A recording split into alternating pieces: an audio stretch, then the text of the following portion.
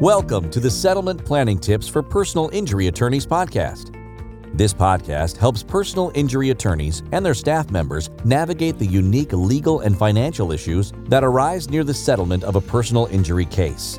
And now, here's your host, attorney and certified financial planner professional, Greg Maxwell.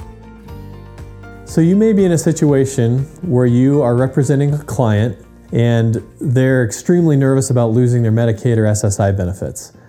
And so what we want to talk to you about is if you can help explain on the front end of a case to clients that are on those benefits that they can still pursue their claim and get them a settlement and they can still remain on Medicaid and SSI, that really puts your clients at ease, knowing that even though they're going to go through this settlement process and receive hopefully a big lump sum at the end, that by receiving that big lump sum, they're not going to lose the government benefits that they're really emotionally tied to.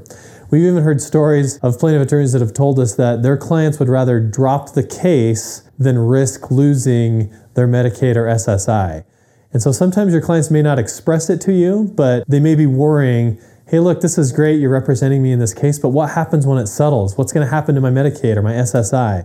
So if you can put them at ease early on in the case by telling them, look, there's things we can do through a special needs trust or through spend downs or ABLE accounts or whatever the case might be, at the end of the case, they're going to feel a lot better throughout the process about pursuing their claim, knowing that they're not going to lose their benefits on the back end. So just as a practice pointer, let them know right up front, if they're on those benefits, don't worry. We have ways that we can protect you when you get the settlement or if you get the settlement so that you're not worrying about losing those benefits. You'd be surprised how emotionally tied people are to the government benefits they're receiving. So if you have any questions about that or if you want to help you screen your clients for the benefits they're receiving, give us a call and we can help you do that.